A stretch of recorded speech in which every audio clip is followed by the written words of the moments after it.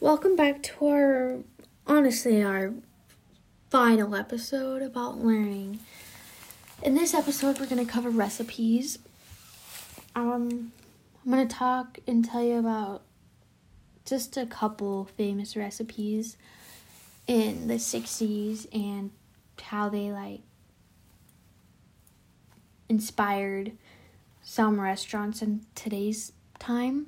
So first, we have the famous slow-cooked chicken a la king. I know that I have personally had this dish many, many times. I think my mom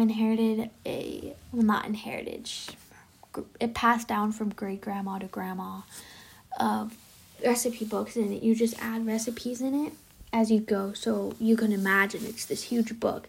And I know that we have handwritten recipe for slow-cooked chicken a la king.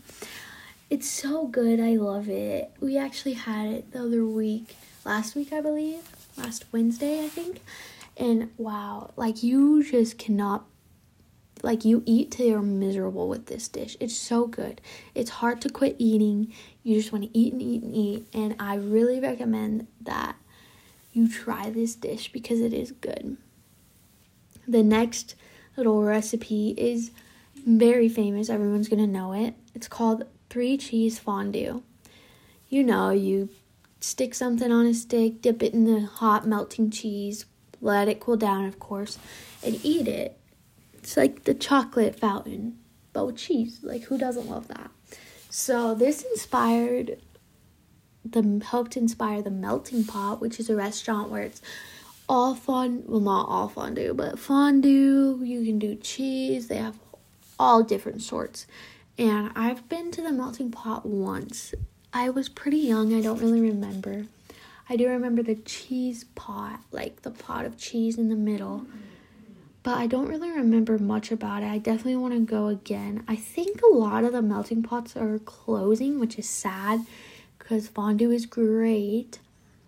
But yeah, that's definitely a big, big food that inspired the 21st century and stuff like that. So, yeah.